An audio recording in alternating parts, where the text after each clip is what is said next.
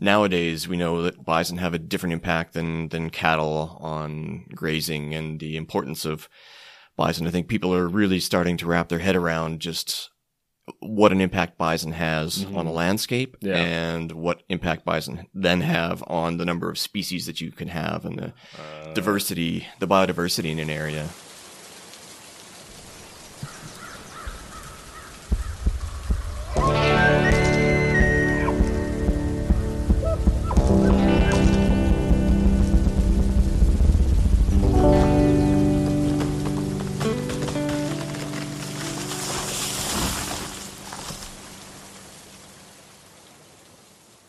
Hey guys, what's happening? Welcome to Your Forest. I'm Matthew Kristoff.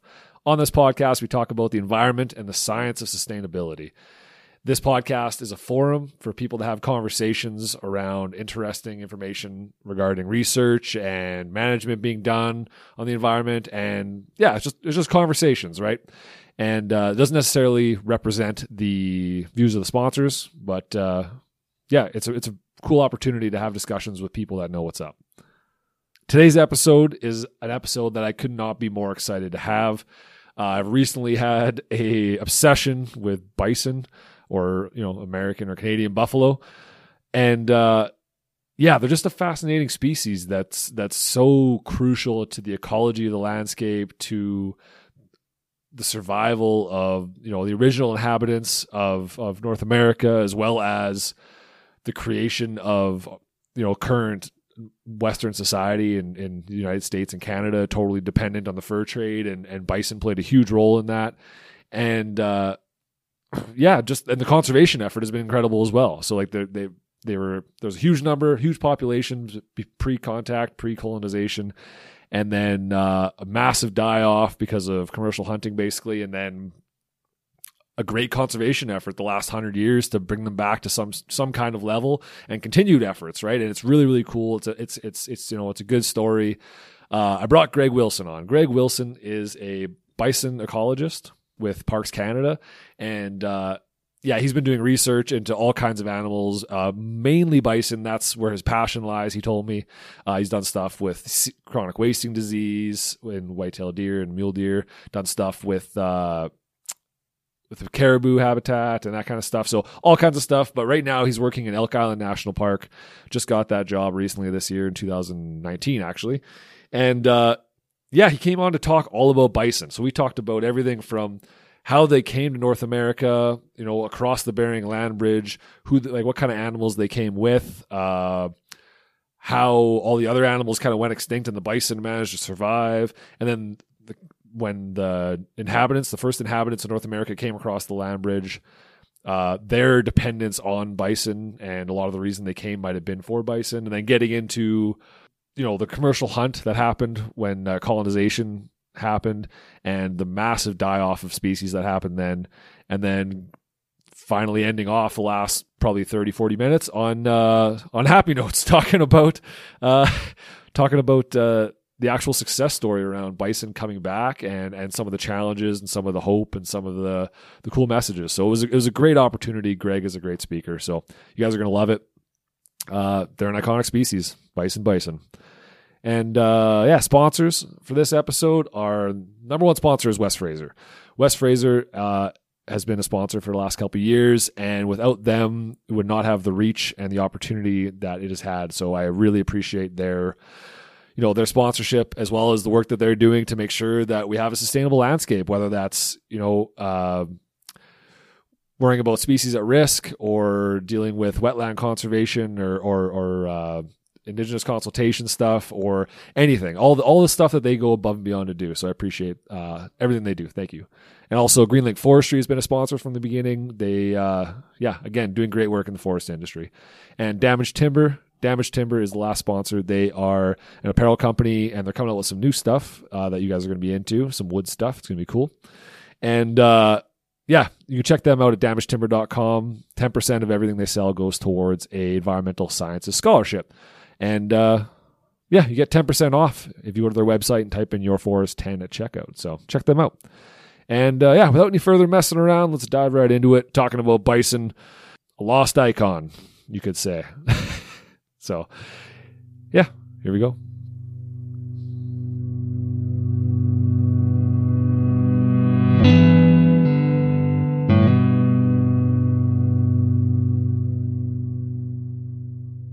obsession with the whole bison thing came from, well, the main obsession currently over the last couple of years has been from that book, American Buffalo by Steven Rinella, right? And he was talking about the basically the whole history of it from the glacial period into the commercial hunts into depicting he calls it buffalo, right? He has, I'll get into that. And anyways, it was just fascinating because it provided a lot of context for me regarding the importance of bison for not just the establishment of Canada, but the establishment of like the original inhabitants of Canada, and as well as just the ecology of it. And like, there's just so much, I think there's so much there that the average person, or like most people, even the environmental sciences field, don't know about the importance of that, the important role that, bison played in Canada or North America as a whole, I suppose. Right. Mm-hmm. And, so that led me down the road to trying to find somebody. Luckily, I found you. I'm looking forward to this. So what drove your passion? How did you get into, talking about bison and dedicating your whole life towards, this kind of stuff? Well, it started, I guess, when I was pretty young, and my grandfather used to take me camping at Elk Island National Park. And I like the story already. That's home to pretty important plains bison herd and a pretty important wood bison herd for bison conservation in Canada and North America. Yeah. And so just having that experience in my youth, and then when I was in university, I kind of fell in love with population genetics, and as hard as it may be to believe.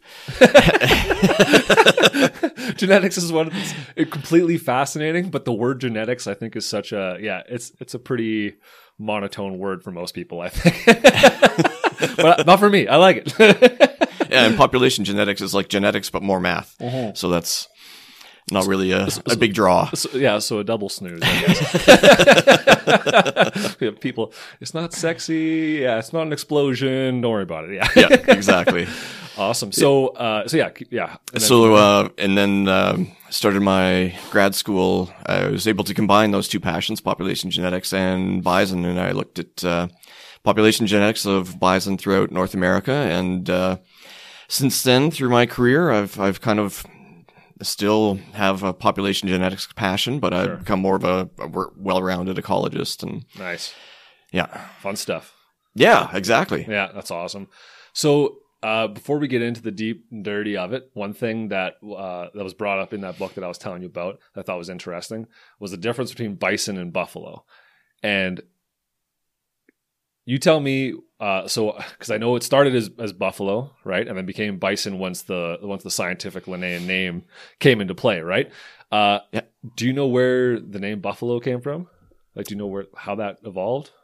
Well, it came from people coming to the New World and thinking that they weren't necessarily in the New World, and seeing new creatures and relating them to what they were familiar with. So for buffalo, it would be water buffalo and Cape buffalo, and they saw these creatures here in North America and said, well, those remind me of, and so they got the same name. Gotcha.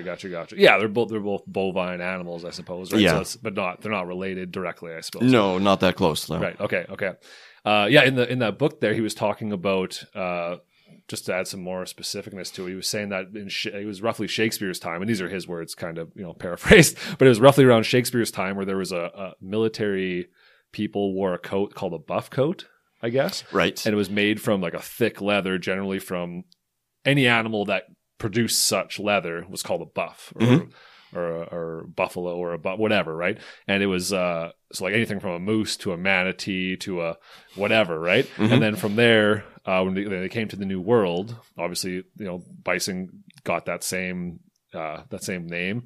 And then eventually, apparently, according to him anyways, I don't know if it's true, I haven't backed it up besides listening to him, but he seems to be pretty well researched, so I'm going to trust him for a minute. And apparently he was saying that eventually all the other animals managed to get their own names, and that the North American buffalo was left with the sole, name of buffalo. And then from there, it got confusion because of the water buffalo and the what was the other one? The Eurasian? The Cape buffalo. Cape buffalo, yes. And they're not related, so then it's, yeah. So it was interesting because the whole book, he calls it American buffalo. And I was like, he's really doesn't want to go with the, I guess there's a lot of confusion though, right? Even today, like 100 years after, I don't know how long ago they named it. How long ago did the Linnaean name come in? Oh, it was in the 1700s for sure. Oh, 1700s. So yeah. oh shit. Okay, so a while back. Yeah. And so 200-300 years later, there's Mhm. still, I would say, most people still call it buffalo. Like Yeah. the general public, right? Yep. So it's two perfectly good names, I guess, but one's definitely scientifically better. So Yeah. what do you prefer? I'm guessing you prefer bison. Yeah, I prefer bison. Yeah, just being in the scientific field, but Right. it's the same thing. Yeah, for sure. Do people get uppity about it? Like, do you find scientists getting uppity about people calling it buffalo? Not really. I mean, it's just so common, Sure. to have it referred to as buffalo that people are just used to it. Right. It is what it is. Yeah. Okay. Fair Yeah. enough. You had a smile there. Like, a couple people that maybe get offended, but Well, some people get offended about anything, right? oh, that's very true. Good point. Yes. Excellent point. Okay. So I wanted to start with like way back and start with the establishment of bison in North America. Can you speak to that? A little bit. Yeah, that's a all we need. little I'm bit, yeah. not saying we need to go full detail here, but just kind of the general context of how they made it over and how they came to be the largest natural ranging land mammal in North America. Sure. So there are a number of different types of bison that have existed. Bison priscus is the most recent common ancestor, Okay. as far as we know. But there's bison latifrons, bison occidentalis, and a few more as well. Okay. Basically, they came across the Bering Land Bridge, evolved over here, and I should say right now there's a number of different theories as to how exactly Sure. they all This is all theoretical at this they all point. came together. Mhm. Not everyone, but there's certainly different stories that people Yeah. prefer. Yep. But And that was roughly, that was like 100,000 years ago, I think? yeah, it's about that. Yeah, When the land bridge was open? Okay. So Yeah. well before people ever made it over here. well before people ever made it over here, Yeah. for sure. Okay. And so then the land bridge closed, of course. But during the meantime, they evolved into the different types here in North America, Mm-hmm. and they spread throughout the continent, basically. Right.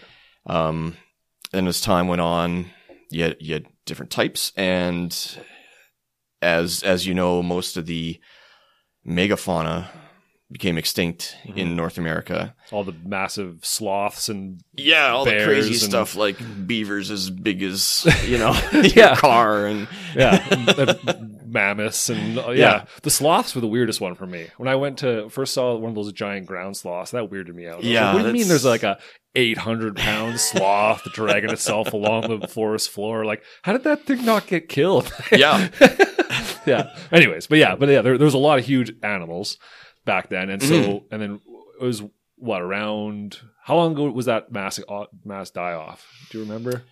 I know if you go to the Royal Alberta it's Museum, they'll around tell you exactly. 10,000, I think, if I remember correctly. Around And then- 10,000. Yeah, Okay. and so Just that would have been, and people showed up here around.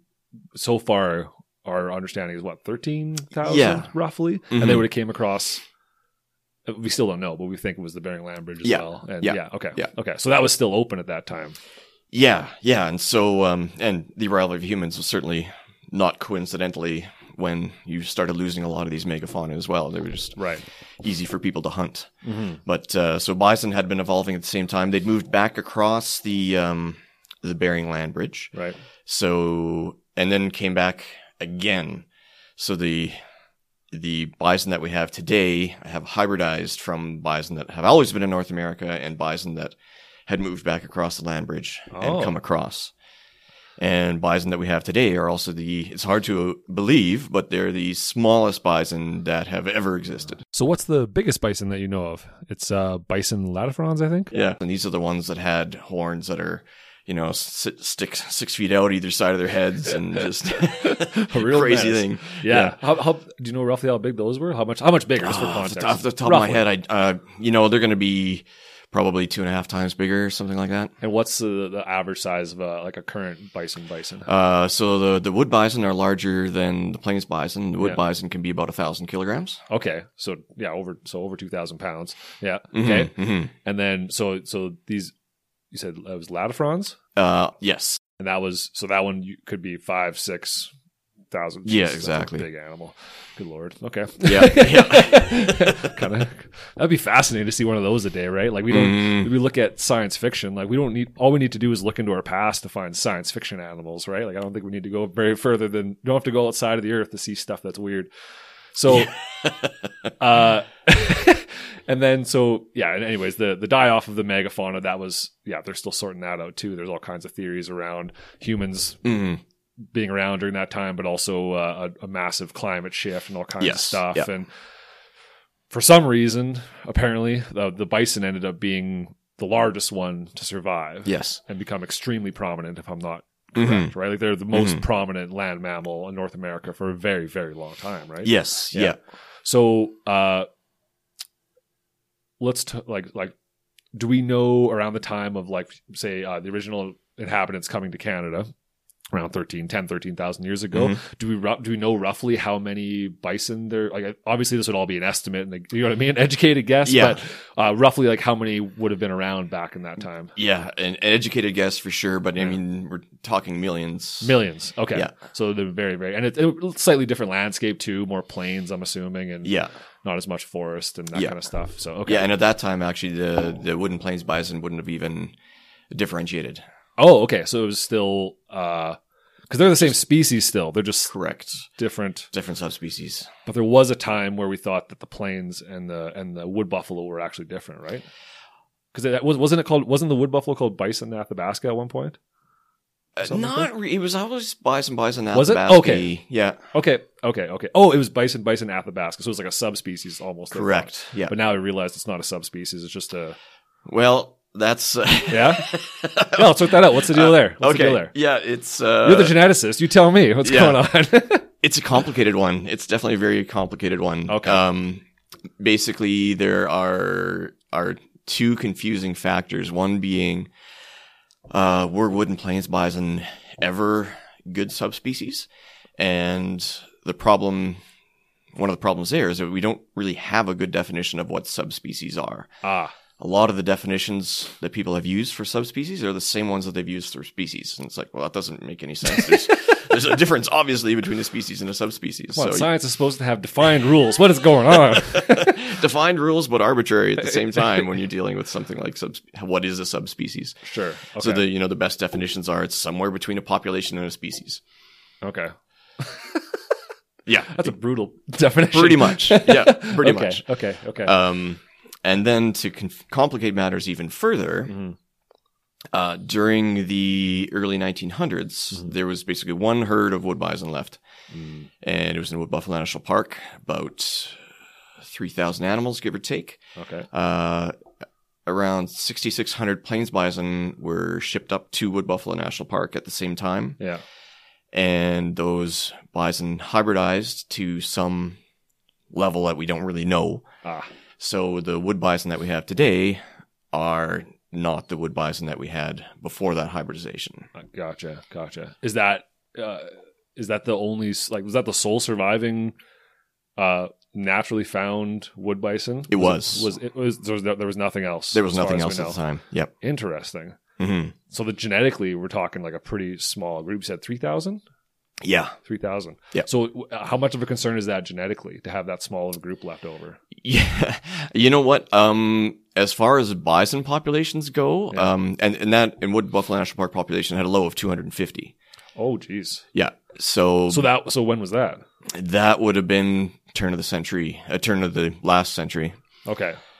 In 1896, give or take, there would have been about 250 animals left. And Wood Buffalo National Park actually was created to protect the last herd of wood bison and their habitat. Good googly moogly. So 250 left. Yeah.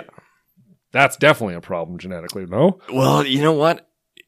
Looking at bison on the whole, for plains bison, a lot of plains bison wish they could have had 250 founders. Like they're starting from a dozen animals, sometimes less.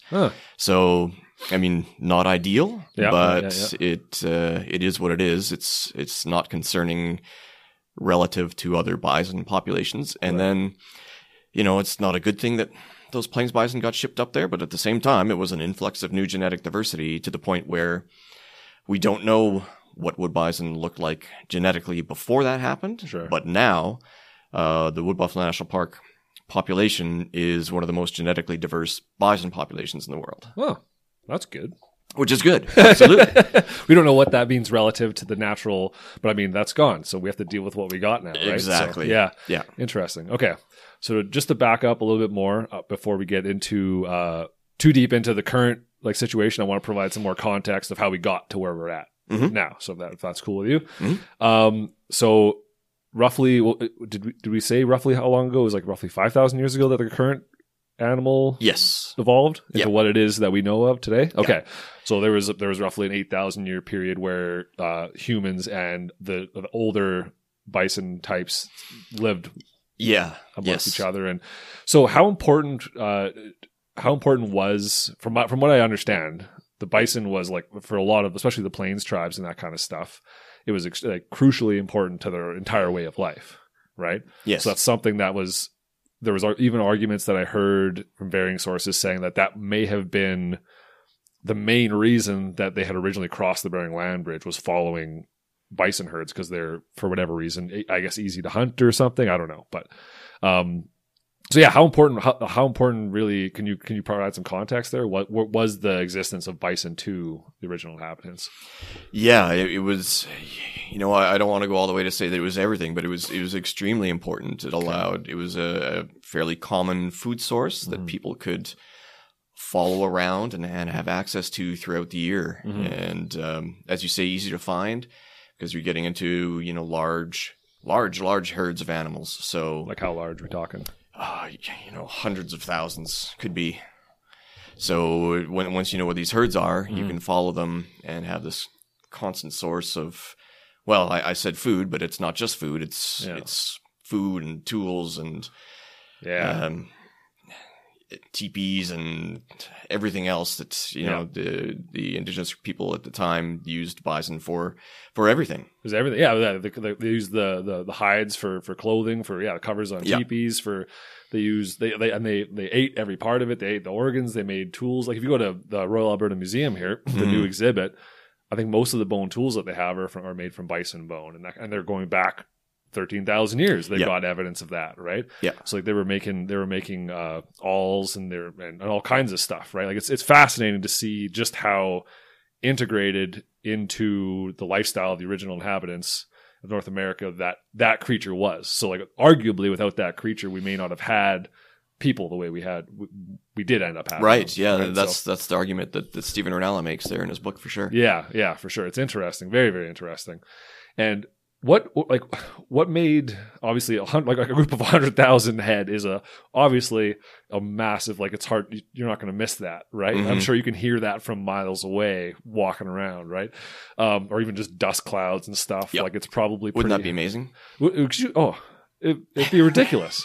Like I the whole time I was reading that book, I was fantasizing about just having, like, driving to Calgary and just seeing bison crossing the highway, like in big, massive herds. You have to stop for like a day because bison are just crossing. You got to set up camp. That'd be all right with me. Like, sorry, I couldn't make it to work. There's bison crossing the road. Had to set up camp and watch. Like, that would be pretty wicked. It's never going to happen. It's totally, we're past that now.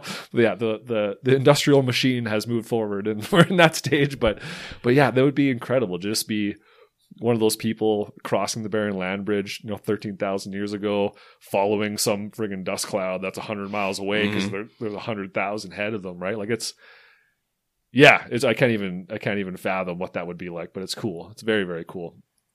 And then, is there evidence of like the importance of like the woods bison to like the northern, like the northern tribes that lived in the forest and that kind of stuff? Yeah, definitely. So it's the wood bison has a different way of life. Sure. They have the much smaller herds, and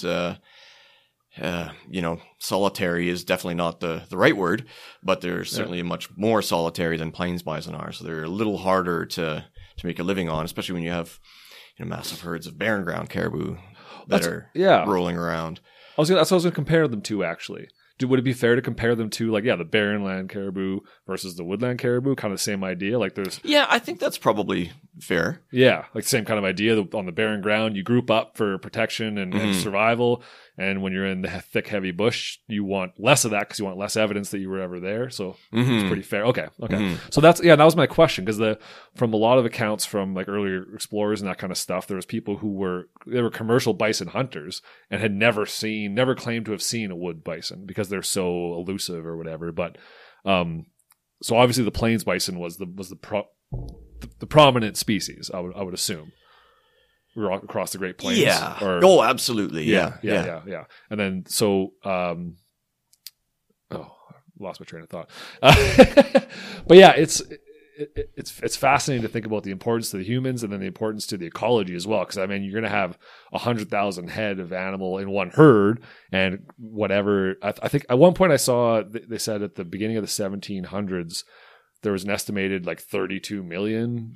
Or some craziness. I don't know if that was a peak population. Yeah, I've seen estimates as high as 60 million. 60 million. Yeah. 300, 400 years ago. Yeah. Could you imagine? It is really hard to imagine. Do we have anything that's that prominent besides ants? Like we can't. Is there that many squirrels? There might be that many squirrels. Oh boy, yeah, there might be. Yeah, but there's not that many. Like I can't imagine there's that many deer. And like I would say, deer is probably the closest thing we have to like a really down in the States, the white-tailed deer is just rampant, right? Like but I can't imagine we have that many. No, like 60 million, and this is a 1,000 to 2,000 pound animal we're talking about, not a 150 to 300 pound animal. So yeah, the impact that must have on the ecology of a landscape must be ridiculous. Massive. Yeah. So we call them keystone species. So they impact. So many, and it's even nowadays we know that bison have a different impact than cattle on grazing and the importance of bison. I think people are really starting to wrap their head around just what an impact bison has on the landscape and what impact bison then have on the number of species that you can have and the biodiversity in an area. So you can almost. Would it be fair to say, I have to be careful when I'm saying stuff like this, but I tend to get excited. I'm like, is this, so that means this, my mind goes places and I jump to conclusions. But so it would be fair to say that the species richness that exists, without bison is going to be much lower than that exists with. Like it's going to be something that like we've definitely lost. You could say that we've definitely lost habitat because of the loss of bison. Yeah, absolutely. So, cattle are more sort of homogeneous grazers. So they graze everywhere equally, give or take. Yep.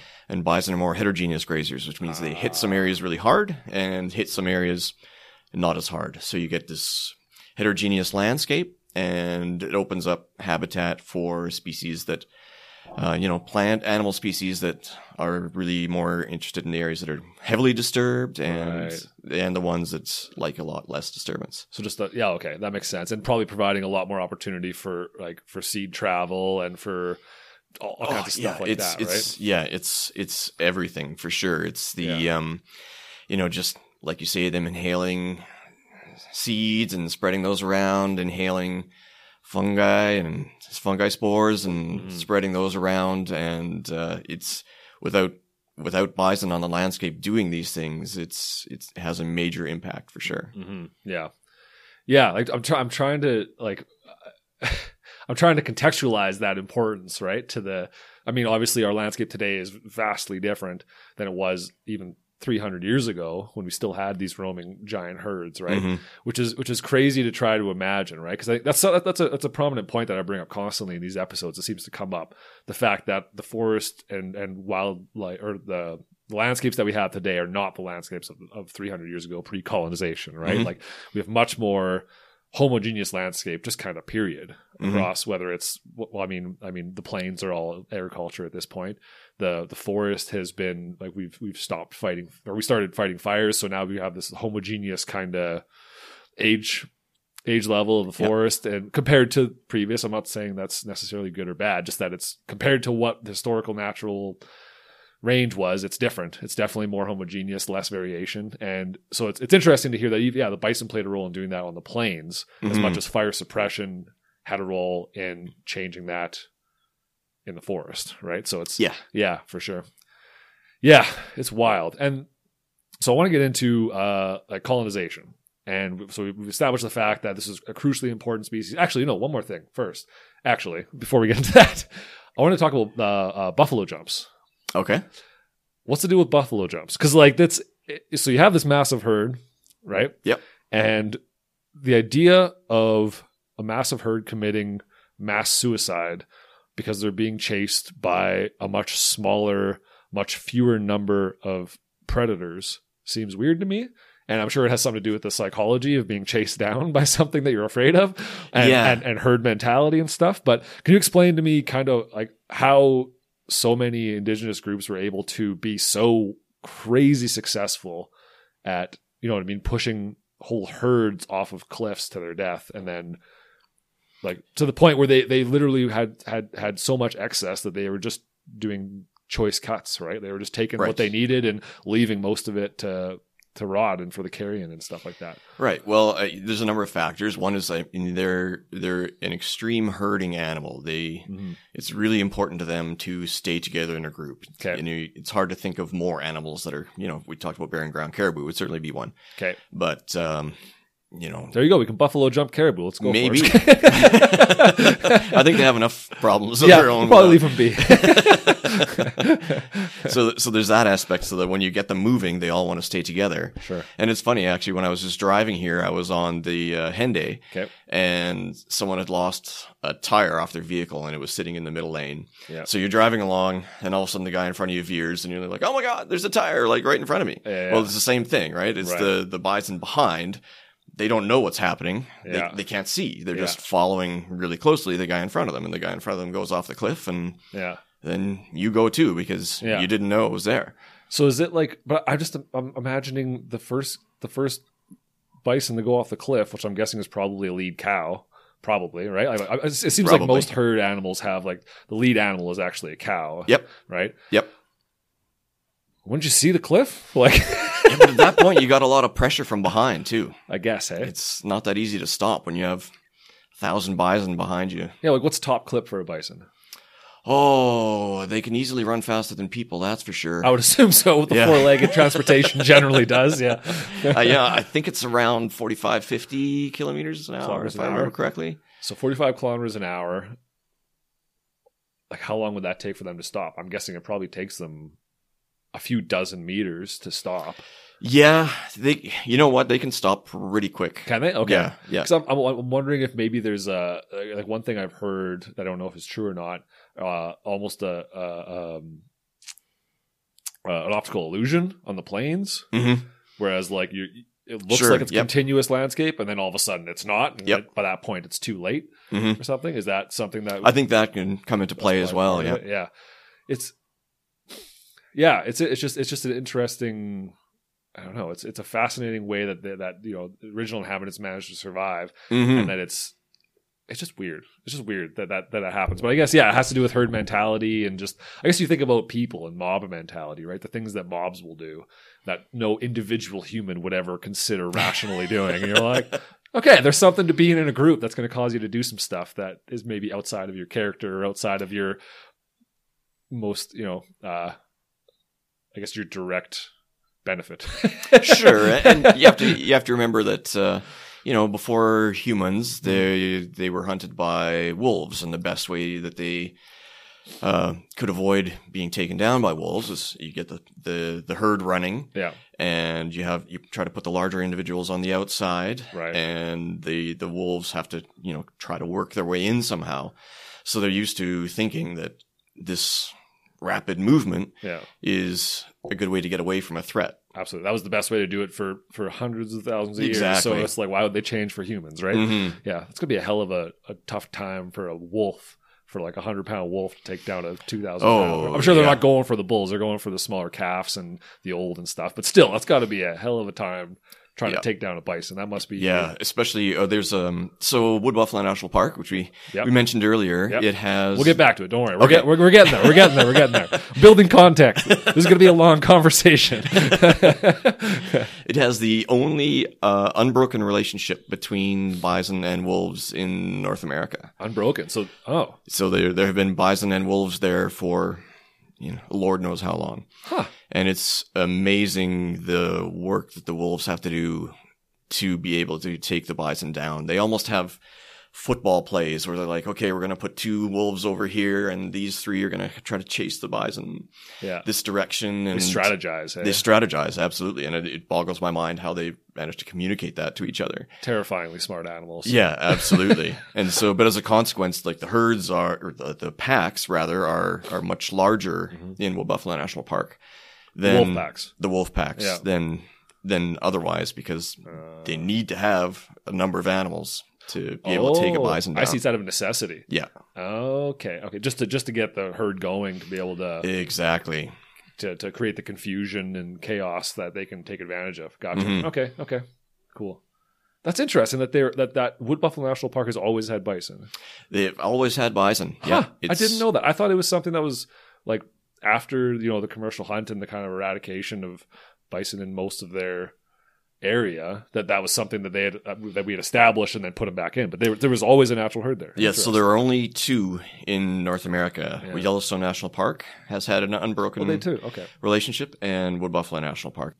So going from that, okay, so I wanted to talk about, we'll get into the colonization, and I want to talk about the commercial hunt and that kind of stuff. So my understanding is, so people showed up here, picked up on the fact that there's millions upon millions, tens of millions of these giant, massive animals running around that are relatively easy to hunt, I guess, compared to moose and elk and deer and that kind of stuff. At what point I'm guessing that ever since they came over, the colonizing forces, that there was probably some kind of focus on bison. But at what point did it become that did they realize how potentially or I don't know how to word it, but how monetarily important that resource was, and did they start? When did they actually start the commercial hunt to the extent that we know and remember today? So are we talking about indigenous groups or Europeans? Sorry, I know indigenous groups did that. There was a lot of that was part of it, I guess. So yeah, I'm talking about the commercial hunt as far as not non-indigenous groups doing hunting for their own tribes, but more for the commercial sale. Right? Gotcha. That kind of stuff. So when did that begin? When did we start selling hides and that kind of stuff, and that push for industrial gain or goods and services instead of just hunting for survival type thing? Yeah, I don't think that took very long. Once Europeans arrived in North America and started pushing west, you start noticing millions of bison pretty quickly. And also noticing that the indigenous groups are making full use of them, and that there's a lot of value for bison. Right. Do you know? Because I've noticed so the height of the commercial hunt when we really started doing it. Correct me if I'm wrong. Was that the end of the 1800s? Was the mass? Was the big? I know that it was going on for a long time. Yeah, but when it really got going and ramped up to the point where they were killing millions a year. Mm-hmm. That'd be 1870s. 1870s, around that time. Mm-hmm. And I read somewhere that the entirety of the massive push of the commercial hunt might have been as short as 12 years, or like maybe a couple of decades or something like that. Yeah, once people really put their minds to it, they wiped bison out pretty quickly. Yeah. So that's true. Mm-hmm. So we went from a population of potentially tens of millions, 30 to 60 million bison in the 1700s, and maybe what was the estimated population when colonization happened? Do you know, of plains and woods bison together? Kind of. Yeah, thing? I mean it would be tens of millions. Still for sure. Tens of millions. Yeah. So wouldn't be unreasonable to say 30 million. No, not unreasonable. In North America. Yeah. Okay. So in a period of roughly 12 years, we went from 30-some million to how many? The lowest is probably, if we're talking just plains bison, the lowest was probably about 1,000. Lord. That's incredible. It is absolutely incredible.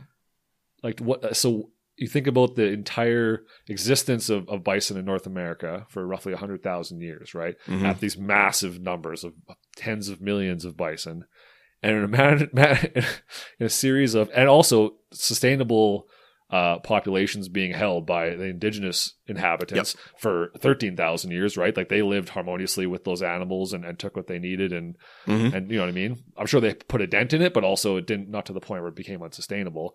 And then European settlers come over and we just messed them up. In a matter of 12 years, we killed 30 million. Pretty much, yep. I can't even imagine the amount of resources that would have had to go into that. Like, it seems unfathomable that back then, 130 years ago, 150 years ago, that they would have had the capacity to move that much meat and hides and bones and that kind of stuff. But obviously, well, and a lot of it wasn't moved as well, right? It was Okay. just like they were shooting bison from trains just for fun. oh, And so it's just completely unregulated, just exactly. Wild Wild West stuff. Exactly. Yeah. Pretty much, yeah. Yeah. Yeah. Isn't that nuts though? Like, I feel like we would have a hard time killing that many wild animals today. I mean, we don't have Yeah. that. I mean, we don't have that kind of prevalence of an animal now. I mean, besides caribou, maybe, but there's not that many. No, there's not even close to that many. There's like a few 100,000 Yeah. caribou. Mhm. Yeah, that's just something that blows my mind. That so we Absolutely. went, so we had this massive ecological force, this huge species that was important for the ecology, for other species, for the original inhabitants, crucially important, and in a matter of 12 years, we managed to basically extirpate them, Yeah. essentially. Yeah, exactly. almost extinct. Mhm. And so, how long did it take for society to recognize what we did and to start pushing for, you know what I mean, the protection of and conservation of that species? Sure. Not very long. And so I mentioned before there were about 1,000 plains bison, give Yeah. or take. Most of those animals, it's not like there was a big herd somewhere. There were, a low of, I think, 25 in Yellowstone National Park. Okay. But they were just bits and bobs running around. And It's such a small number. It's ridiculous. Oh, it yeah. seems Absolutely. unfathomable that they would bounce back from that. yes. Yeah, no, they You know? certainly could have gone the other way. There's no doubt. Yeah. So how did they manage to bounce back from that? Like I said, how long did it take for us to realize? Was there a big push during the commercial hunt to be like, hey, whoa? Well, Or did it- when numbers started declining, there were certainly people that that were making a living from bison. They were like, oh, maybe this isn't such a great idea. Right. But what happened is, because bison are such herding animals, when you only have 2-3 left here and there, Yeah. often they would end up with people's cattle. And Gotcha. some of these people who had cattle were conservation minded, I guess, when it came to the bison, and they started trying to collect these animals and make private herds of bison. And so it was actually, for the most part, private individuals in the U.S. that really recovered plains bison. Oh. And then so there were probably between 5 and 10 major ranchers that had bison. Okay. One of the more famous ones was Michel Pablo and Charles Allard. Okay. So it was known as the Pablo Allard herd. Okay. Michel Pablo was an indigenous man, and he was keeping the bison he was arranging them on reserve land. Okay. And the U.S. government was going to basically not let him do that anymore. So he had thousands of bison. This was in the early 1900s. Oh, and he was managing them to so he probably started with a few, and he Exactly. was actively managing to increase their herd. And Exactly. Okay. So why did the government step in? Just the herd was getting too big, type thing, or? No, they wanted to use the area for cattle ranching. Oh, okay. So Michel Pablo had to find something to do with these bison. He tried to sell them to the U.S. government. It fell through, and he ended up selling them actually to the Canadian government, to Parks Canada. Oh, okay. And so in the early 1900s, these animals got shipped to Elk Island National Park. Okay, that was in the 1900s that was established. Ah, okay. Yeah. Was it established specifically for the influx of that herd? It was actually established for elk conservation. Elk Island National Yeah. Park. What happened was there was another national park called Buffalo National Park. Okay. It doesn't exist anymore. It's now CFB Wainwright. Okay. And the idea was they were going to ship all of the animals to Buffalo National Park, but Buffalo National Park wasn't fenced, and Elk Island National Park was. So they're like, oh, well, in the meantime, let's just throw them in Elk Island National Park. And the idea was they would then move them all out and ship them to Buffalo National Park. They ended up leaving 50 of them in Elk Island National Park, and there's some debate as to whether they were unable to round these ones up or if they kind of decided they liked having them around and were, quote unquote, I'm using air quotes, unable to round them up, but, just left them there. And, but it's a huge conservation story for bison, because this is the Pablo-Allard herd is, I think, really only represented in animals from Elk Island National Park. Huh. That's fascinating. Yeah, so we had to get them so the Canadian government just purchased them from this. That's right. Yeah, from this dude. Yeah, they were gone. Plains bison were gone from Canada. Oh, really? They were totally extirpated from Canada. So all we had left was the wood bison and wood buffalo way up north. That's right. By Northwest Territories. Okay. Wow. Interesting. Mm-hmm. So then, when was wood buffalo established? Like the actual park itself? Yeah. So that was in the 1920s, but before then there were some protections put in place, and they actually had some RCMP officers, that's Northwest Mounted Police at the time, who were supposed to try to protect the wood bison before that, even before it was a national park. Oh, okay. So it was something that we were aware of as soon as the commercial hunt started getting out of hand. They were like, okay, we need to start thinking about this. So there was recognition. It was just that the industrial machine was too powerful, and no one's stopping that thing once it gets rolling. Yeah, pretty much. Yeah. It's fascinating. Like, what do you think the ramifications were? Like, do we have evidence of what happened directly, like ecologically speaking? I mean, what happened directly after that massive extirpation event of the commercial hunt? Not a lot, but it would have massive, massive repercussions, because so many species relied on bison to, like I was saying before, just open up habitats. Yeah. But there were also things like the amount of feces that 60 million bison were creating. It's a lot of fertilizer. For fertilizer that was now absent. Even things like bison hair was used by a number of small mammals and a number of birds for nesting. Right. And that was something that was no longer available. So do you have like any species at the top of your mind that you could mention that were, like, obviously the lot were negatively affected, but any particular that were, like, maybe went extinct because of that event? I think there was a decline in songbirds in the prairies. Yeah. Also, they're pretty delicate species, generally speaking. So yeah. Ground squirrels and were pretty reliant on. There was actually a sort of a mutual, I guess, relationship between bison and ground squirrels, and that they both really kind of liked really kind of bare soil, open areas. And so without bison, then the ground squirrels didn't have that as well. Right. There's also some of the sand dune obligate species probably were suffering as well. So in Suffield National Wildlife Area, there's been a loss of open sand, a loss of sand dunes over time. And there's a paper out that suggests that the reason this is happening is because they don't have bison in the area anymore. And they, in the paper, made a case for tracing the sand dunes back to buffalo wallows. Oh, okay. And so the buffalo would wallow, open up an area, it would become an open sand dune. And now that the bison are gone, here, look, I'm using buffalo and bison synonymously as well. You got you doing it. Yeah. But then they don't have that active force to keep these areas open. Yeah. Well, that makes perfect sense. I mean, you think about the sustainability of a prairie landscape. If it's got this constant influx of nutrients from bison crap, from tens of millions of head, so that's, I don't know how many pounds of turd that is, but it's a lot.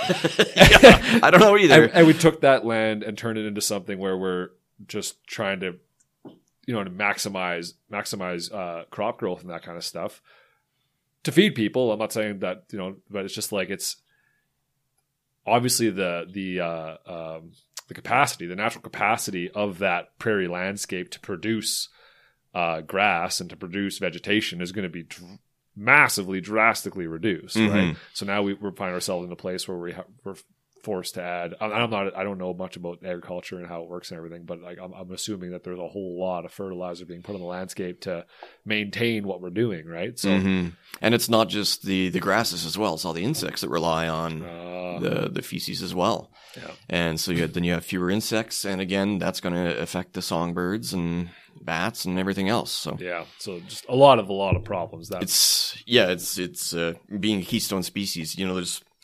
You can make the web out, and there's well over 100 species. I'm sure a lot were negatively impacted by the loss of bison. Yeah, I guess that whole that negative impact was probably lost to the idea of kind of the massive influx of people and like into the prairies and building towns and starting. And obviously, that had an impact too. Everyone had other things on their mind besides, you know what I mean? You're trying to feed your family. You're not going to worry about some massive species that exists out there. You're just trying to feed your kids or whatever. So it's, it's an interesting problem. So it was kind of it almost seems like it was something that it was kind of overshadowed by the influx of people, right? Like that was the story, not the fact that the whole land is different now because the influx of people brought about the loss of a super important keystone species. But and I think it's really only been the last, few decades where we've, really been starting to wrap our head around just what an impact this has had and how important it is to have bison on prairie landscapes if you want to have, more of a natural ecosystem. Yeah, for sure. Yeah, it's wild. So, okay. Now that we've kind of established all of that, we can talk about parks a little bit more. Talk about the stuff that you're currently doing and all that. So both Wood Buffalo and National Park and Elk Island Provincial Park, right? National. It is national too? Yeah. Okay, I always mess that up. And you're a national park wildlife ecologist. Obviously, that's where you work. It's going to be a national park, right? Think straight, Christoph. Working on it. So they were both established at the turn of kind of the 1900s there. Yep. And so what is the current status of those parks as far as population numbers? Because you said the Wood Buffalo had the natural herd of about 250 at one point in the late 1800s. Yeah. And then by the time they established the park up there, how many? See, at that point it was around 2,500. Okay. So they were bouncing back for sure. Back. So do they produce a calf every year? Yeah, for the they certainly can. They actually can have a pretty high growth rate, despite the fact that usually they're only producing singletons. Right. Okay. But you can have 2/3, 3/4 of the females producing calves every year. Okay, so they have a pretty good fecundity. They come back pretty quick. Okay. Yeah. And then what about Elk Island? What was you said there was nothing there, and they brought in the herd from. Sorry, what was it? It was in Montana, the Pablo Allard herd. Pablo Allard herd. And that was how many, first of all, how many survived that trip?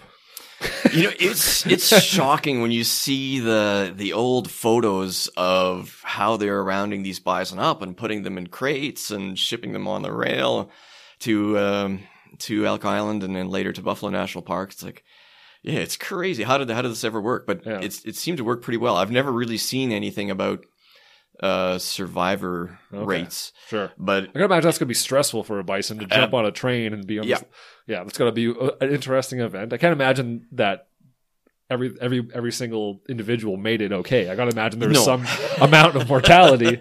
I would imagine that's the case, right? And so I read somewhere that there was about 800 bison in the Pablo Allard herd that were in Montana that were shipped to Elk Island. Then the Elk Island population was reduced to 50 because all the rest of them were shipped to Buffalo National Park. Oh, okay. So still not a lot compared to 32 million. Exactly. Or whatever. I don't know why I keep saying 32 million, but that's in my head now, so I'm sticking with it. But a substantial portion of the bison that existed at that time. Exactly, yeah. Okay. And what was the total population at that time in North America, you think? Oh, this is all guesstimation, I know. Sure. But I would guess it would be in the 10,000, 12,000 range. Oh, so like maybe as much as half. Yep. Okay. We're existing there. Okay. So why did they ship so much up to Wood Buffalo? Just because they didn't want them in Elk Island, like you were saying, or so they went for there's Buffalo National Park and Wood Buffalo National Park, and they're different. Yeah. But so Buffalo National Park, it was getting decommissioned. Yeah. And so they had to do something to get rid of the bison, and they had probably like 10,000 bison at the time. So they decided that they were going to ship a number of them up to Wood Buffalo National Park, and this was in the 1920s. Mm-hmm. And at the time, there were a lot of ecologists who said this is a terrible idea, and we have one herd of wood bison left, and it's in Wood Buffalo National Park. But the government basically pushed it through, and so they barged these animals, 6,673 plains bison up into Wood Buffalo National Park. That's an exact number. There we go. Yeah, that is an exact number. And again, like you say, I'm sure 6,673 healthy bison did not arrive in Wood Buffalo National Park. Sure. But the exact number is unknown. Right. And then so the main concern by the sorry to cut you off. The main concern by the ecologists was changing the wood bison herd into a predominantly plains bison. Exactly. Okay, yeah. And so they were released in an area where it was felt that it was isolated from the wood bison in Wood Buffalo National Park. Mm-hmm. But over time, these bison did spread throughout the park. We don't know to what extent hybridization occurred, but we also know that these bison that were shipped from Buffalo National Park to Wood Buffalo National Park brought with them bovine brucellosis and tuberculosis. So it was in when this happened in the 1920s. Those animals had TB and brucellosis, and we didn't know about it. Or so basically, yes. Well, we kind of did know about it, but probably not to the extent that it was. But they were kind of running Buffalo National Park is certainly not as we view national parks today, but they were doing a lot of experimenting with breeding bison with cattle to try to produce cattle and beefalo, and right. And it was the first attempt at conservation. They're just trying to it was definitely more of a ranch than a real conservation project. Yeah. So these bison went up to Wood Buffalo National Park, and they brought these two diseases with them. Mm-hmm. So plains bison genes, tuberculosis and brucellosis spread to the wood bison in Wood Buffalo National Park. So what? Just remind me. I don't recall what exactly is TB and brucellosis, and what are the implications of that disease? Right. So tuberculosis is more of a lung disease, basically, and brucellosis is more reproductive tract, so it can make cows lose their calves. And so between the biggest problem though with these diseases is that they're reportable to the cattle industry. So if they get into cattle, we could have sort of a mad cow situation where the borders are closed to the movement of animals, of cattle to other countries. Okay. And it's also a big boon for the cattle industry to be in Canada, to be able to say, yes, we have tuberculosis and brucellosis free animals, and it makes them more desirable on the world market. Oh, okay. So these two diseases do have an impact on bison. There's some debate as to how much of an impact they have on bison, and we know that these diseases have been in Wood Buffalo National Park for 100 years. Sure. And we still have bison there. Right. So okay. So what is the so you say TB is a lung disease. Do we know what the mortality rate is with that among bison? Or the estimate is with these two diseases in Wood Buffalo National Park that it's probably increased mortality by 4 to 6%. Okay, so a bunch, but also it's not wiping them out. Or exactly. Like that. And what about brucellosis? Yeah, so brucellosis in bison. So you said the same. It was for both diseases. For both of them, yeah. Right. Okay. Yeah, for it has more of an impact on fecundity because it can make if a cow has brucellosis, she'll lose her first calf, but it's usually only the first calf. Does she pass that on? So the way that brucellosis is passed on is basically through afterbirth. Oh, okay. So they would, as they come out, they would collect, kind of like The calf doesn't necessarily get it immediately, but it can get it very, very shortly after birth. Oh, okay. And it's not a overly, like if an animal gets tuberculosis or brucellosis, it's not like a guarantee they're going to die, but does it affect them for the rest of their life, or does it eventually kind of go away, or is it like, what's the deal? I was going to say they don't go away, but the proper answer probably is that we don't know. Okay. So still sorting it out.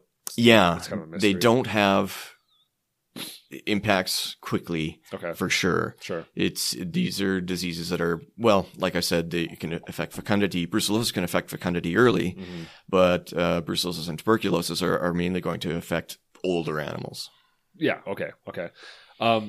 Now, the bison meat enjoyer in me wants to know, is that something that's passed on in the meat, or is that something that's only in the...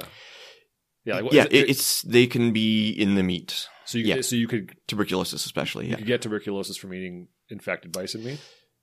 Maybe. Obviously, there's a risk. I think maybe. Yes, I think there's a risk. Okay. So basically, if you harvest an animal and the animal has lesions inside that you can see, the idea is that you should just leave it. Lesions on the lungs? They can be anywhere, but they primarily in the lungs, but they can be anywhere. Okay. Because it might have tuberculosis, and you might be able to get tuberculosis from diseased meat. We don't know of this ever happening. Okay, it's one of those ones where like, hey, we're like, kind of like CWD, like chronic wasting disease. We're like, hey, so far it hasn't happened. Doesn't mean it won't happen. And even if you did have diseased meat, properly cooking it would make it safe to eat. It would. Okay. It's not like chronic wasting disease where it's a proton. No. It's a protein thing where it can't be burned out. So if you did cook it to 165, you'd be okay. Exactly. Kind of like it's almost like eating black bears in the what do you call it? What's the parasite black bears get? Most predators get it. It's a worm or whatever. I'm having a brain fart right now. I can't remember. But anyways, if you cook those, same thing. A lot of black bears and wolves and that kind of stuff have it. And if you cook it to 165, it kills them. But obviously that's a parasite. This is bacteria. Yeah. Okay. Gotcha. So, and brucellosis, can that be passed on? Do you know? I don't believe it can. Okay. I haven't heard of it. So that's one that you wouldn't really have to worry about as much, right? If you were to harvest one, because there is a hunt every now and again in Alberta. Yes. Yeah. So. So the hunt is usually around in the Hazama area, and those animals are disease free. Those ones are disease free. Yes. So it's only Wood Buffalo National Park and some of the herds immediately surrounding Wood Buffalo National Park where their bovine brucellosis and tuberculosis are an issue. Okay. And can we track all of those diseased animals back to that original herd that came from Montana, pretty much? Actually, no. It's because the plains bison at Elk Island National Park have never had those diseases. So it didn't come from those animals from Montana. It came from something they did at Buffalo National Park. Oh. So was there contact? You said there was a bunch of contact with cattle and they're trying to crossbreed. So it probably might have came from the cattle actually that were up More there. than likely. God damn it. Yeah, exactly. Why all these diseases, hey, they always come from this high concentration of animals like the CWD and the mad cow and all this type of stuff, right? It's always damn it. It's always us. We're always our own downfall, right? Yeah, it seems that way. Okay, so how many... So right now we have... there's 2 herds in the parks, right? Okay, so there are actually 10 parks or national historic sites in Canada that have... I'm talking national. Nationally, yeah. That have bison, either wood or plains bison. Okay. And they're throughout like Alberta, BC, Northwest Territories kind of thing? Or are they in Saskatchewan, Manitoba over there too? Yeah, Saskatchewan, Manitoba as well. Okay. Yeah. Okay, nothing in Ontario, Quebec, and that kind of area? No, the farthest east is herd in Chittick Lake, Manitoba. Okay. And that's not a national park. That's it's on provincial land. Okay. So those are all parks, or those are all the herds that we know of? So there's 10 10 public herds of bison that are run by the federal government, that are managed by the federal government. Okay. Exactly. Okay. If we're looking at wild free ranging herds,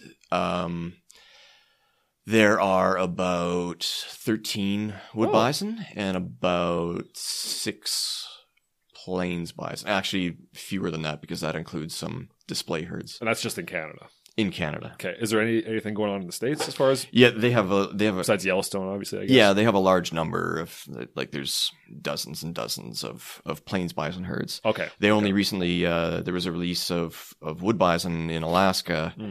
Probably 3 or 4 years ago now. Oh, okay. So before that, it was just Canada in North America that had wood bison. Okay. So what, again, these are all kind of general guesstimations, I'm assuming, but as far as the total population of like plains, and you can break it up by plains and wood separately, however you want to do it, what's the total population in North America that we know of? Obviously, there'll be in the wild herds, there's probably some guessing there, but what is the total number that we have now? Yeah, so for wood bison, it's probably around 9,000, and for plains bison, it's less than that. I think it's around 3,000, 3,500, something like that. So still, 12, 13,000 maybe in total at most. Yep.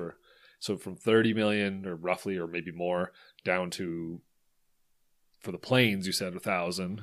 About 3,000 for the plains right now, yeah. Or no, it went down to 1,000. Went Yes, down sorry. to what, 1,000? Yes. And the wood buffalo went down to, we don't know. 250. That was it.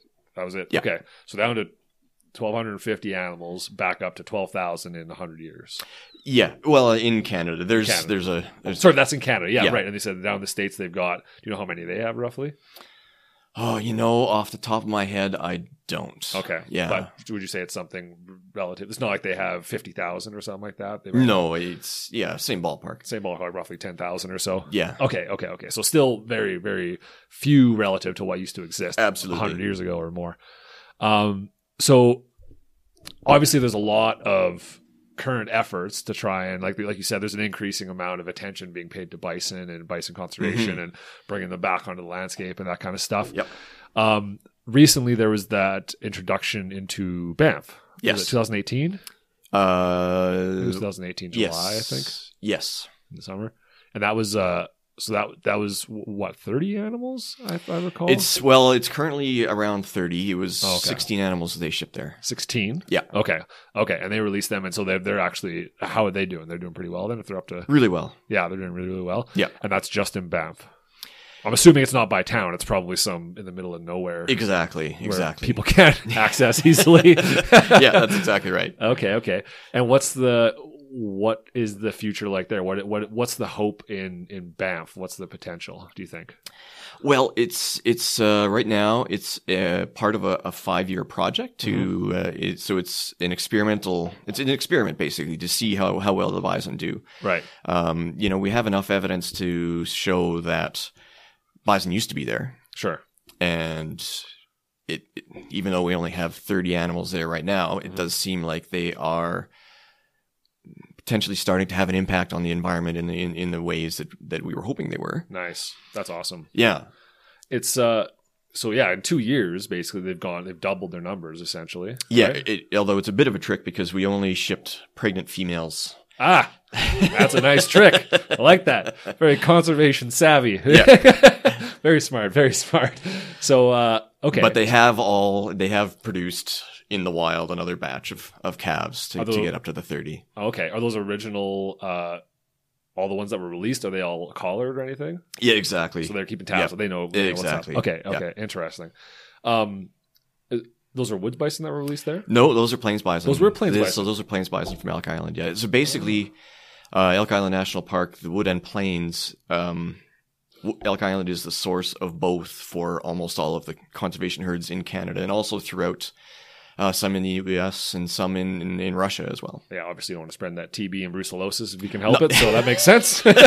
Try to keep that to a minimum. That is a factor, for sure. Okay.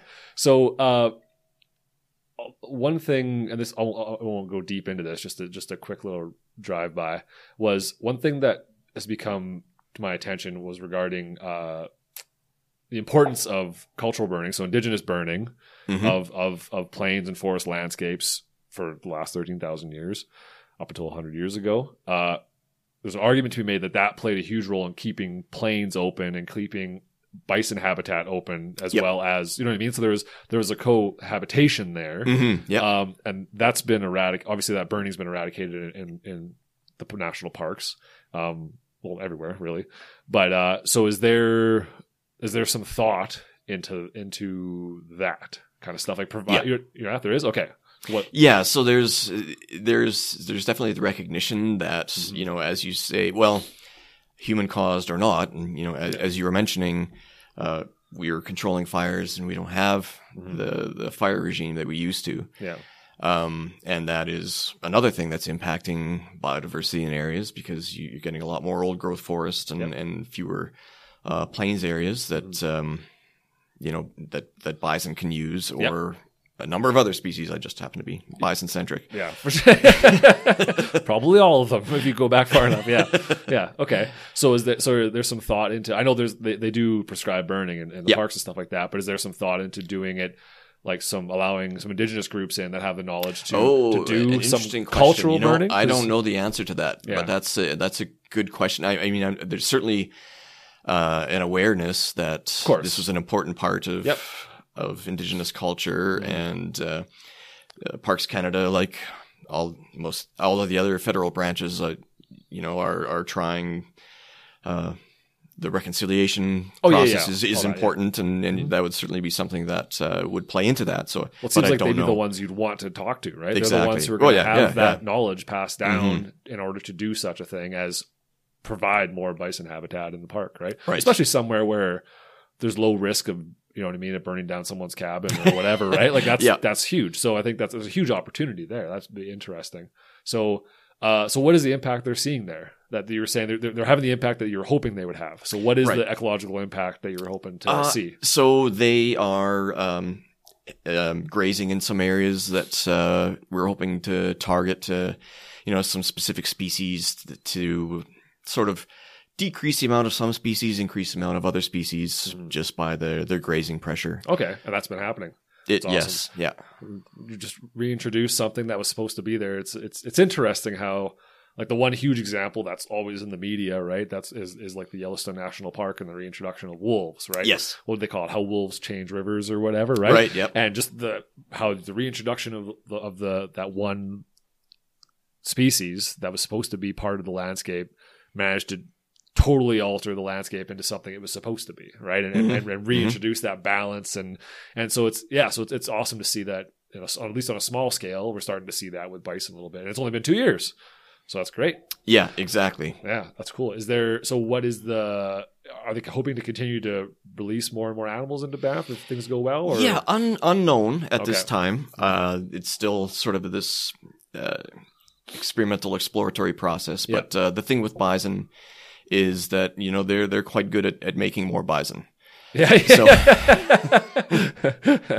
just if they do it like rabbits, they do it like bison. You know, pretty much. Some of the growth rates in some of these populations are just astonishing. But yeah, awesome. That's cool. Yeah, yeah. The idea? How excited do you get when you think about the idea of having like more and more bison on the landscape? Of having, you know what I mean? Like of having something.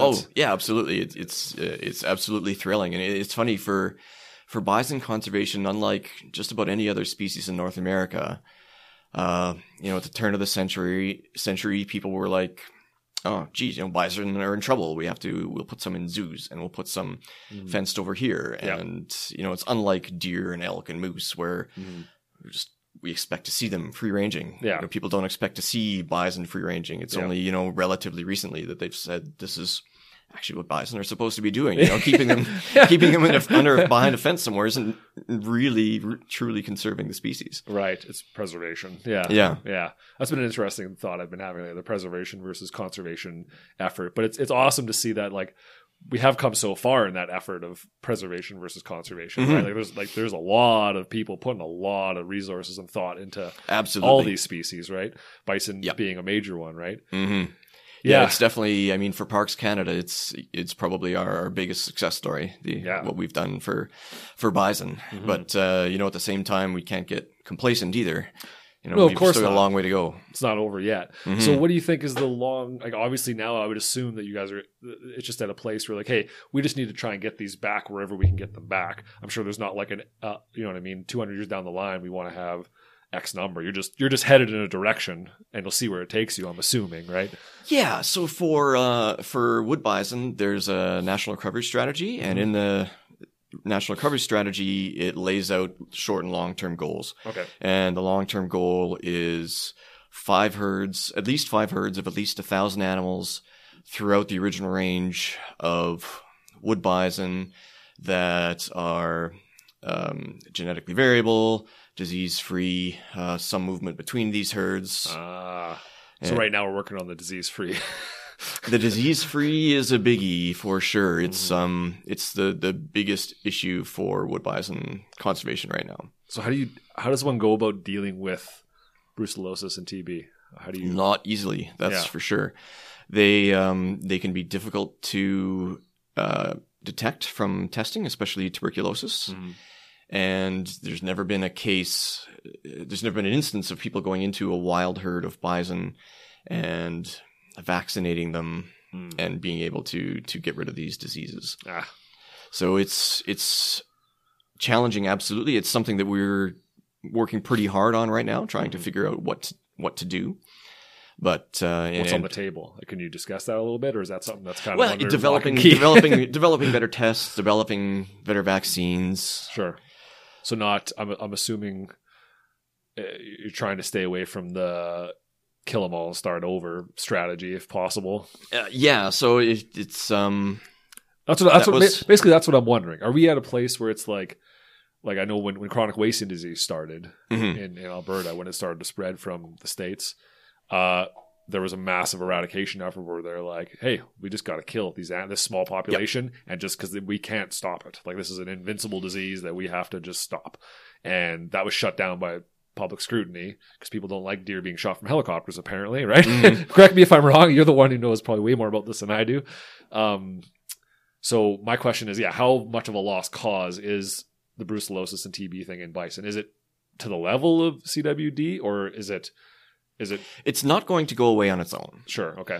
Yeah, we've done, astonishingly well at keeping the diseases within and, slightly outside of Wood Buffalo National Park, so it hasn't spread to any of the other disease-free herds. Which is awesome. That's a huge accomplishment in and of itself. So that's got to take a massive amount of resources just to pull that off. Yeah, and we want to continue doing that for sure. Yeah. And in the short term and in the long term, figure out ways to eliminate the threat of disease spread as opposed to just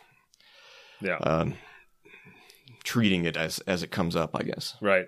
How do you know if the vaccinations have worked or not? Because I imagine it's got to be difficult to measure that, right? So I'm guessing the hope there would be in the lab, basically. Sure. Okay. Yeah. So the hope there would be that the ones that have TB and brucellosis will eventually die out, and the new ones that are vaccinated will eventually. You know what I mean? So it'll just kind of be killed off by attrition, sort of thing. Like it'll be, okay, that's the hope. Okay. Yeah, exactly. So it's one possible way of treating it for sure. Okay, and how likely do you think that is? With obviously, I'm sure it takes time to develop an effective vaccine for bison, something that we haven't tried to do, I'm sure, for very long.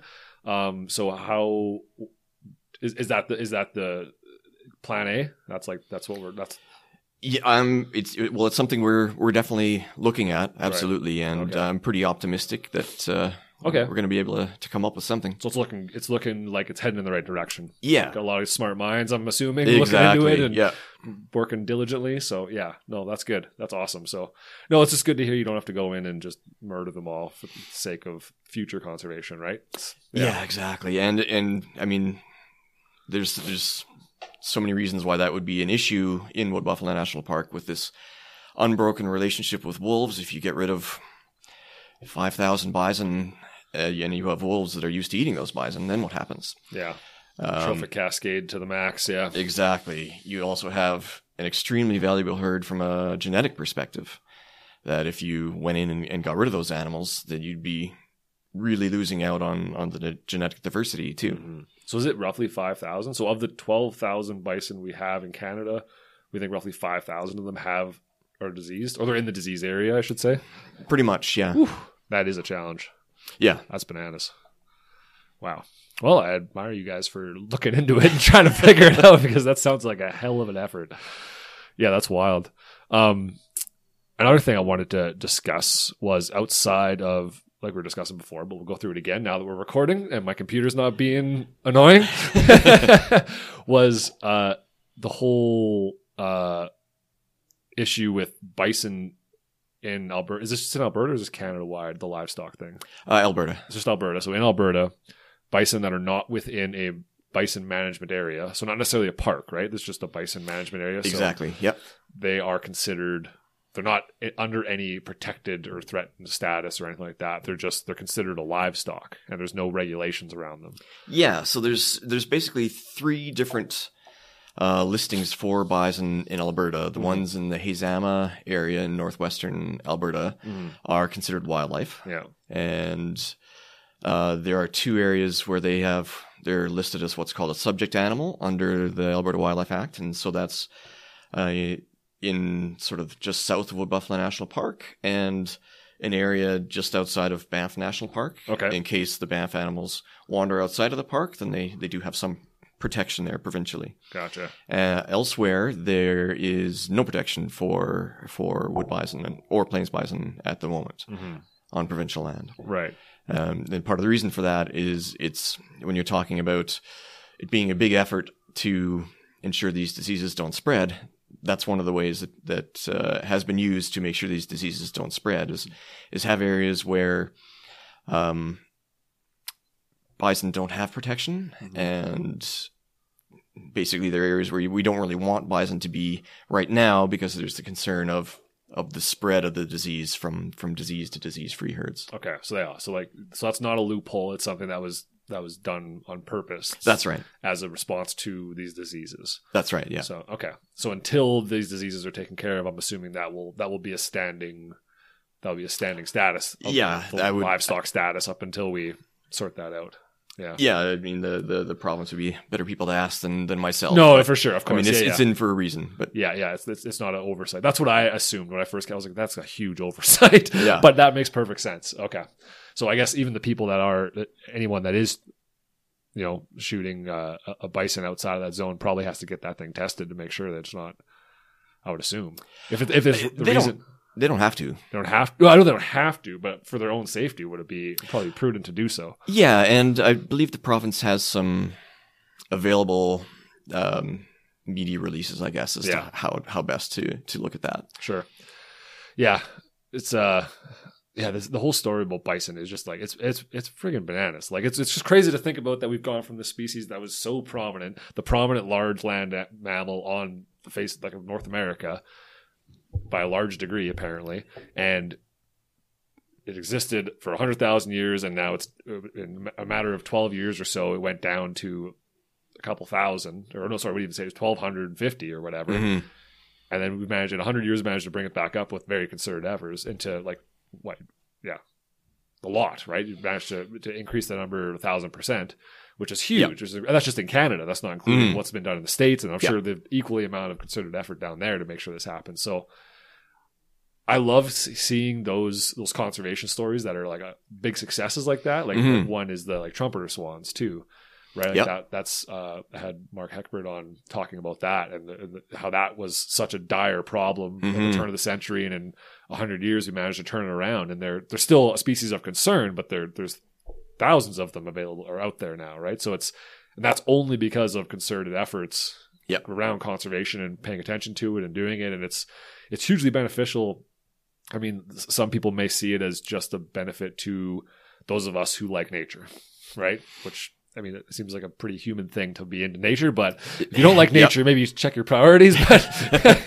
But obviously, there's implications, like we said, ecologically and therefore sustainably. For everybody, for everything, right? So it's great to see that this is happening. Do you ever think, like, in your wildest dreams, when you think about the future of bison in North America, what do you imagine being possible? I imagine larger herds of free-ranging animals. that are going over, federal land, provincial crown land, reserve land. I think that working with Indigenous groups there are a number of Indigenous groups that are really, really interested in getting bison back on the landscape. Mm-hmm. And I think that is kind of the next step in bison recovery and bison conservation is working with these groups. And they have a lot of land, and a lot of them want bison on that land. Yeah, that's awesome. Do you think it'll be mostly, I'm assuming it's not going to be in the plains, because like the plains are kind of occupado right at the moment. But I mean, obviously that would be cool, but I mean, the economic machine, I don't imagine is stopping for a species like that. So I'm assuming that would be cool, but like I'm assuming the concerted effort will be in the boreal forest. And I think that there are still areas in the plains where we can target and try to get relatively larger herds of plains bison free ranging out there. That's awesome. I just imagine the media coverage of some family in a minivan slamming into a bull bison on the highway or something, and we gotta kill them all, management or whatever, right? So people are used to having deer and elk and moose, these other large ungulates out on the landscape, right? Yeah. Although bison's a different level.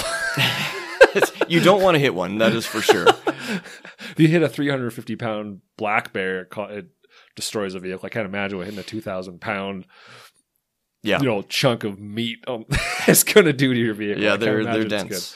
Yeah, but still, I agree. Like it would be really cool to see from a lot of different angles, like culturally, very much for Indigenous groups too, right? Because right now, I think a lot of, especially the northern groups, a lot of their focus is on moose and that kind of stuff, because that's their next thing. And I don't know. I don't know traditionally if they were always on moose or if bison was a big part of their thing. But if it was, it seems like it would be a cool another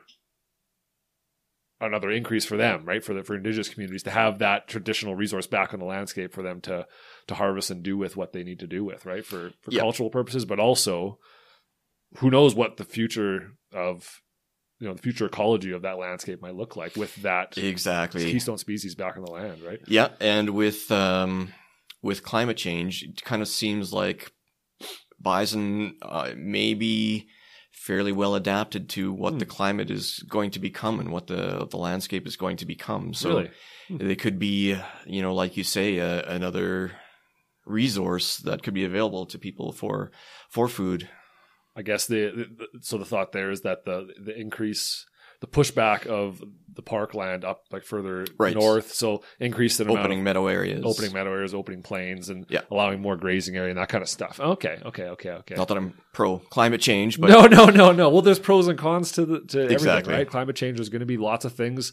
There's going to be lots of industries that benefit hugely from climate change, right? And there'll be lots of benefits. There'll be a lot of negatives too that go with it. It's just the extremes are going to be extreme. yeah. Like we currently have plains bison from Mexico to Alaska, so they're pretty well adapted to living in different circumstances. Yeah, they've made it work for sure. Yeah, it's interesting because I heard, and this was from the book. Almost all of my information came from that book because I'm lazy, but I read it twice, so maybe that's not lazy. But also, I looked into your research as well. Don't worry, I was doing research. But one really interesting thing I heard was there was a point, I don't remember where it was, and you probably know about it, where the researchers tried to figure out the cold tolerance of animals. Did you hear about this?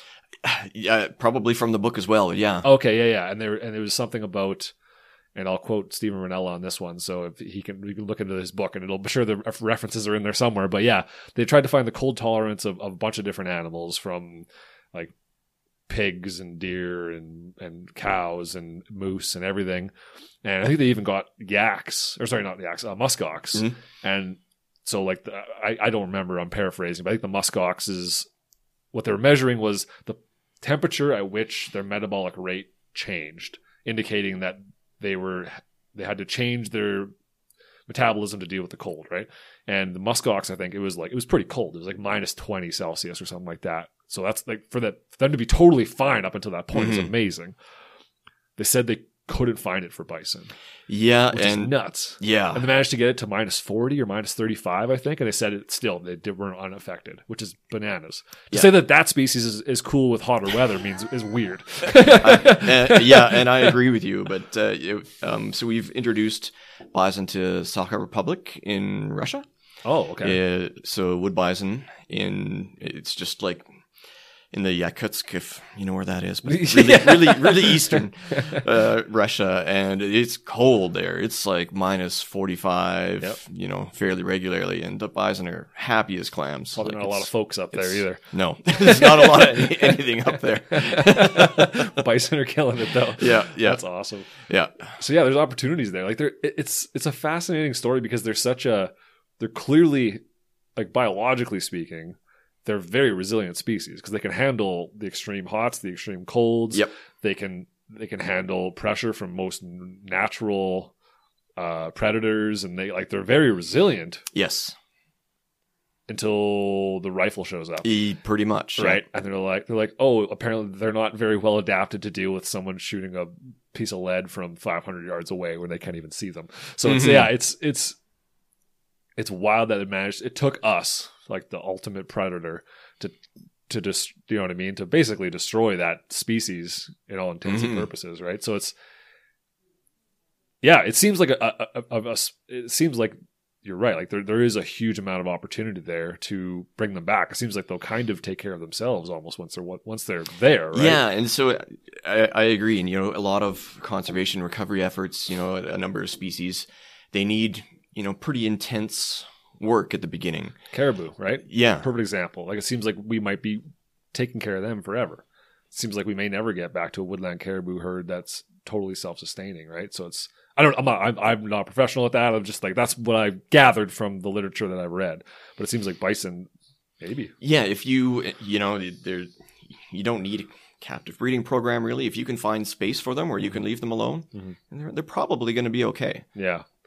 Yeah. Which is awesome. Mm-hmm.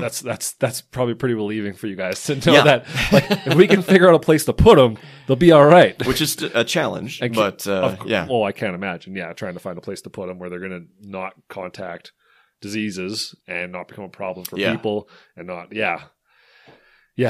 Like I said, I have a wild, and I'm sure it's going to be a lifelong fascination with bison at this point, because they seem to have such a mystique where they represent so much now to society. They represent that, the glacial period. They represent indigenous rise and fall of indigenous people, right? And the massive amount of sustainability they managed to coexist together. They also represent the